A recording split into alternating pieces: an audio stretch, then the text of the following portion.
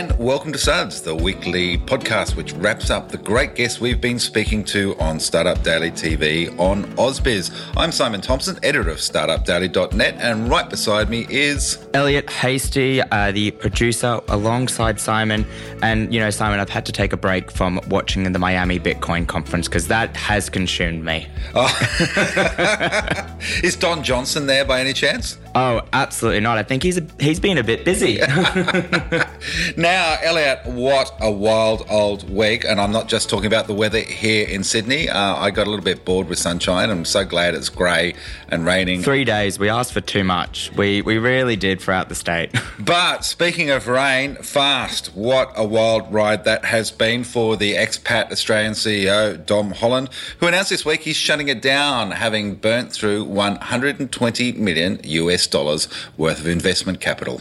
I honestly can't even fathom burning through that, particularly, you know, all these facts have now come out, particularly like around their revenue, around what they were doing, his flashy marketing, like... It's kind of an insane story. What was it? $1 million for the chain smokers. It kind of sounds a little bit like the whole WeWork experience, you know, how that was all crazy and there was private jets. And all. Maybe he's going to sell his story to Netflix or no, it's Apple TV doing the WeWork one. He'll sell his story and make a dime there. We were joking the other day that we just need to find where the murder is, but I reckon Underbelly Startups would be the next series Channel 9's looking at. There is a startup series on Netflix, which I'm still yet to start. But going back to Dom, it is a fascinating story because, of course, it did attract so much buzz, and now it's shutting this week. It's gone. Yeah, absolutely. You know, everyone was told, and the jobs are gone and everything. But this has just been a wild ride with Stripe backing this business. There are a lot of questions, and the information led the way on that. Of course, first pointing out that their revenue was around about $600,000 last year, so $50,000 a month, and their cash burn rate was around about 10 million. And there's a really interesting Twitter thread by Jack Rains, who sort of looked at a decade of the CEO, and apparently he, you know, the people he had built in the prototype, he just shut them out completely. He's tried to, you know, sell data before. There's a lot of missing pieces. It's an interesting backstory all the way back to an old domain site called quant.as that was available many years ago. And I think this will be a really interesting story. There's a lot to explore on this one. Meanwhile, a bunch of investors are down sort of $160 million in Australian dollars from this adventure over the last 2.5 years. Exactly. And it's not even like it's, you know, when you do have the likes of Stripe, it's kind of embarrassing. Yeah, well, it happens to the best of them. But, mate, when you're the world's richest man, you can buy whatever you want, including a large stake in Twitter. 9.2%. Like, that is, what, $3 billion? Apparently that's from his own net wealth. Wow. Controlling stake. It's more than Jack Dorsey, isn't it? But, you know, how much did you laugh when Twitter CEO Parag Agrawal retweeted Musk's poll saying, please vote carefully, the consequences of this poll will be important. This was around sort of, do we have an edit button on Twitter or not? A debate that's been going on for yonks. Of course, already Musk was arcing up over the idea of free speech and threatening to start his own social media platform. This is going to be a really interesting arm wrestle, don't you think? I absolutely do. I mean, already Twitter, of course, has said, you know, we've been working on this. This isn't to do with Musk. We've been doing it. We've been sorting it out. I don't know. I don't know what I think. Like, you know, because Musk is such a decisive guy and you can't deny his presence on Twitter and the sort of legion of crowds, and I would call them blind followers that just listen to what he does. The Muskalites. Is that what they're called? I don't know. I just made that up. But, you know, it sounds it. about right, doesn't it? I mean, you know, this is... America and its free speech thing is always an interesting debate, you know, and... Of course, Twitter banned Donald Trump. There's already a push for him to come back on. And, you know, Musk at one stage compared Canadian Prime Minister Justin Trudeau to Adolf Hitler on Twitter. You're making your own social media, are you? Yeah, exactly, yeah. For far-right groups, we can have Twitter. Well, it's one of those things, like, you've got freedom of speech. You don't have the freedom to be a dickhead. Yeah, absolutely. And pointing that out can be really interesting. But yeah, we'll see where this one goes with great interest. Mate, let's get away from the BSDs, the blokes, and you can figure out what that acronym means in a minute. We had some amazing women on the show this week, and I want to start with Lauren Fong from Icehouse Ventures, the New Zealand VC, which at the moment is raising its second fund to back women-led startups. They've got 5 mil towards a 20 million New Zealand dollar target. They're already sort of the largest fund investing exclusively in female-founded and led ventures in the land of the long white cloud. But it was great to have her on the show, hear about their ambitions. And they are ambitious, they want the 20 mil. They are backing heaps of different startups across, they've got accounting, they've got crypto, online marketplaces, astronautics. I did have to look up that word. I assumed it was for space, and it's an incredibly diverse range of what they're doing. And it's amazing. It's all coming out of New Zealand. Yeah, absolutely. And they did a first fund not that long ago, just less than 2 years ago. They set out for a $2 million target, got $2.8 million. They backed 31 companies, so they're not mucking around and they're really making the money spread. I think they were talking about 50 plus out of the new fund. But I did start this conversation by asking her about something that Matt Keane, the New South Wales Treasurer, brought up in a speech this week, because New South Wales is now looking at perhaps mimicking what LaunchVic and the Victorian government have done with the Alice Anderson Fund backing female founders. The idea is there's going to be a $10 million bucket of money in New South Wales. In Keane's speech, she sort of pointed out that the average globally is around 2 to 3% of VC funding goes to female-led companies. New South Wales is slightly better because it's at 5%, but that still means the blokes are getting 95% of the money. I asked Lauren about what it's like in New Zealand and how it's going over there. She says it's got a long way to go, but here's what else she said. There's a long way to go here in New Zealand as well. The latest stats I have is that in 2018, 18% of venture capital funding went to women. So we're not as bad as some of those global numbers. However, there's a lot more work that could be done. And the reason why this gap exists, well, there's various factors, but one of them is unconscious bias.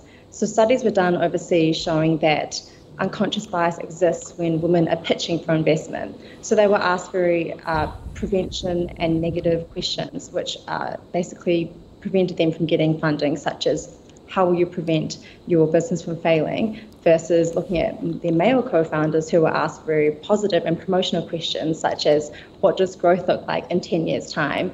And so this really was a huge challenge and provided basically a hurdle for them to access capital and complete a capital raise. So 19% is not a bad number. Okay, the data's a couple of years old, but well done, New Zealand. It's always been progressive on so many levels in terms of female prime ministers and a whole bunch of stuff. But Because even if that is a couple of years ago, you would presume, particularly with the funds like the Archangel Fund, it's progressing it further. So 19% is sort of their base level, and here we are fighting to push 5% higher. So it really is quite incredible what they've been able to do, particularly, you spoke to her about the first fund and, what they were able to accomplish with that. Yes, so the first Archangels Fund invested into 31 companies. The goal was $2 million, and we got that to $2.8 million, so that was really exciting. This fund is still in its early stages, and we're really excited about how these companies are performing. So Thea from Astronautics, she's about to launch next month soon. Henry's a great example. They just did a great capital raise, ArchiPro. So the fund has invested in a range of industries and sectors, and now we're, staying with them on their journeys, and we're really excited to see where they're going to end up in a few years' time. So, as she mentioned, Henry, of course, has been a regular on this show. They expanded across the ditch, much like Xero many years ago, and they're now performing quite strongly here. So they're a quarter of the way through their project. I then asked, who do they want money from? Because, of course, they've got some pretty good investors. Vend co-founder Mel Roswell's in there. Sir Stephen Tyndall's K1W1, you have to see that written down to see how clever it is also backing them. It seems like they're willing to take anyone's cash. Yeah, they're non-gender specific if you've got a sophisticated investor status. We will take investment from anyone. We already have Australian investors and a family office in this second fund already, in addition to the first. And so definitely if you're listening and you're an Australian investor and you want to get involved, then please get in touch. But I'm really excited to talk to any investor out there that wants to support Kiwi women. It's a fantastic mission-driven fund, and I wouldn't hesitate. I love that. She's not ashamed to say, hey, look, we'll take anyone's money. We're going to do great things with it, so come along, join us for the ride. Of course, she wasn't the only person that's doing great things in the space. You also had a chat with Megan Owen, who has just rebranded Pledge Me to My Crowd. Now, there's an interesting segue in this, in that, of course, Pledge Me was a New Zealand crowdfunding platform. It came across the ditch in 2019 as a standalone entity as Pledge Me Australia, and it started to get some momentum. Then everything went quiet during the pandemic. It's now bounced back. A new company has bought basically the IP to it and rebranded as MyCrowd. So Megan Owen joined us from MyCrowd to tell us about the business, the rebranding and their ambitions. Here's what she said about why.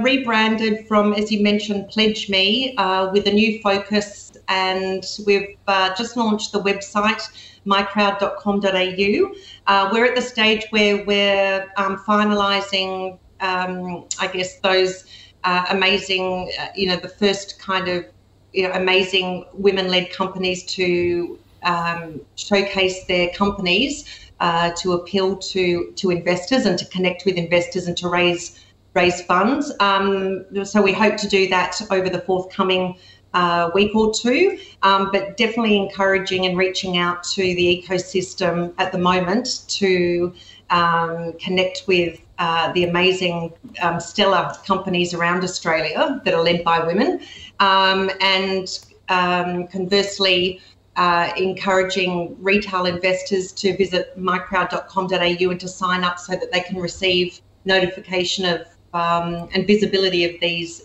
amazing companies. So look, there's another amazing firm that is going to focus in on these amazing female-led startups that we do have that, as we've said, are often missed out when it comes to VC funding. Yeah, and, the other fascinating thing I thought was that the PwC has done a collaboration report with the Crowdfunding Center in the US, which looked at 2 years of seed crowdfunding data from 9 of the biggest crowdfunding platforms globally. And the really fascinating part about this is it shows that women-led companies experience 32% better crowdfunding success to raise capital compared to male-led companies. So for retail investors, there is definitely demand, there is a market there, and they are keen to back women running businesses. It's great to see that PwC, in conjunction with their crowdfunding research arm, showed, I think they researched about 900 crowdfunding campaigns, and I think the number was 32% of women-led companies were successful in raising campaigns, which reinforces that equity crowdfunding is an ideal channel for these companies to connect with investors, and for investors to have the opportunity to believe in, to invest in companies that they're attracted to and believe in. Do you think that it's because, that with those stats from PwC, I'm sort of wondering, when it comes to sort of crowdfunding, you are telling a story, you are looking to engage with the founder and go on that journey with them. And do you think it's because maybe people can connect more with women-led startups, particularly in equity? We talked about that in terms of retail investors. The emotional connection, that empathy that investors bring is a really important part of that experience when it comes to investing this way. Yeah, they're still head in it, but it's okay to bring a little bit of heart into the process as well. Absolutely. It doesn't always have to be dollars and cents. I'm more likely to buy into a story because I don't know what money is. Well, that's because the sentence starts with the word crypto. It's like, that's where you go, shut up and take my Dogecoin. Absolutely. Oh, look, Doge has been on a run, Simon. It's no longer a meme stock. Well, as it gets to 19 cents. That's the interesting thing. It sort of absolutely blew up off the back of Musk joining the Twitter board. I know, I should hate it all, but here I am looking further into it. Now, we did stay in Melbourne, and I really liked this next startup because, Simon, when was the last time you had a roommate? Well, I still classify my wife as a roommate, but... For legal purposes, of course. But, yeah, look, and I come from the vintage of John Birmingham's He Died with a Falafel in his hand. I don't know if you've seen the movie starring Noah Taylor, but it was all about house sharing, Dogs in Space starring Michael Hutchence. It was kind of like that crazy era, especially back in the 80s and sort of early 70s when it was a little bit wild. I've still had my moments all the way back through to the noughties before I met Sal that, some of my housemates were less than optimal. So Ludwina Dortovic has formed the Room Exchange. It's a business she's had for a couple of years now, but she's just introduced ID verification for potential flatmates. So, even if they are a serial killer or a psychopath, you will actually know their real name, which is probably a good thing. Look, I found roommates online before when I first moved to Sydney 7 years ago now, Simon. And that Sydney experience is great. Some of my London ones were questionable. I've had roommates that stole my tips, ran at me with knives. I knew their names, but the verification process that she puts into it was definitely something that I would have appreciated back then. Yeah, it's a clever idea. So she explained to us why and what it is. What we want to do with technology is do as much as we can to make it easier for our users to make a decision. And so the verification is a process that whether you're a household or a housemate, you have to go through. And we've partnered with Digital ID by Australia Post. And essentially a pop-up window opens up when you get to verification. It takes about 30 seconds. And then you're done. And so the information has to match what's on your profile. It has to equal what's on your ID so that you're proving that you are who you say you are. Obviously there's a number of other things that we could do, but we also have to find that balance between, creating friction for the user and also making users feel safe and comfortable. So it's a pretty good start. Yeah, Ludwina, where were you when I needed you? Now I live with my partner. I believe I know him pretty well. There's no sort of crazy other than I definitely do not do my fair share of household chores. Well, so that's on there me. You go. That will emerge if you do end up looking to share a room in a house, because, of course, the other thing that Room Exchange has done is got a profiling system so that you find people, like-minded people. As she says, she wants housemates that feel like friends. So I asked her about how the profiling system works. We have a really interesting profiling system which... the questions that we're asking in it are not arduous and they're not invasive. But what they do is that they tell you a lot about the person's personality, values and lifestyle. Because what we want is we want people to feel like they're coming home to a friend, not to somebody who's really different to who they are. And within that, there's various different questions that give you an idea about the kind of conversation someone would have, how flexible they would be, whether they're very rigid in, how they live, etc. So that helps you along. And then we have additional resources that help you with the interviewing process and questioning and, creating home share agreements and things like that. So we have as many resources in there as we can to help make the process as easy as possible, but also help you to find the right housemate that feels like a friend. So look, it's almost like, I don't know, Simon, if you've seen, how in America they've got the hype houses, which is like these influencers doing their TikTok videos all the time. And now in Sydney, Surrey Hills, they've got a few startup houses where people are collaborating and getting together and living together because they've got that interest. So it is sort of finding those people that makes a housemate feel like a friend. And then you actually want to go and enjoy being at home. Yeah, absolutely. Have you got any friends from your time sharing houses with random people? Look, there's a couple that I still communicate with on Instagram, but the best people I've lived with have always been friends first. Yep. And I think I stayed with them for very limited times, so that's why we're friends after. Now, Elliot, you had a cracking conversation with Thankyou's Daniel Flynn last Friday. The social enterprise is getting into the issue of donor dysfunction. Absolutely. Now, just listening to him talk, so if you don't know what donor dysfunction is, and if you indeed don't know what Thankyou is, Thankyou has launched a video looking into donor dysfunction, and it's because the traditional philanthropic systems can actually cause more harm than good. Obviously, a lot of people do give to charity. Everyone wants to do the right thing, and there's no denying that people want to, but just because of the way that sometimes the money is shared, it can actually cause more problems than good. And he actually explained it in really simple terms. Here's what he said. The simplest way that really lands it for me is this analogy of a heart surgery. Let's say I had money and Elliot, you needed heart surgery, and I said, I'll pay for it. Imagine if I gave the heart surgeon the money and then I told them how I wanted the heart surgery done. That's crazy. And that's not how we approach medicine, but oftentimes it is how the philanthropic sector is operating. Yeah, so I suppose the old term for that is he who pays the piper calls the tunes. And so, yeah, there is some misalignment somewhere along the way from what people want and need on the ground to what those who are supposedly coming to help are doing instead. And, as we did discuss during our conversation, everyone does want to do the right thing. It's just a case of things get in the way, personalities happen, all very human things, but there is a solution, luckily. And it's on sort of unrestricted funding. So Thankyou's doing it.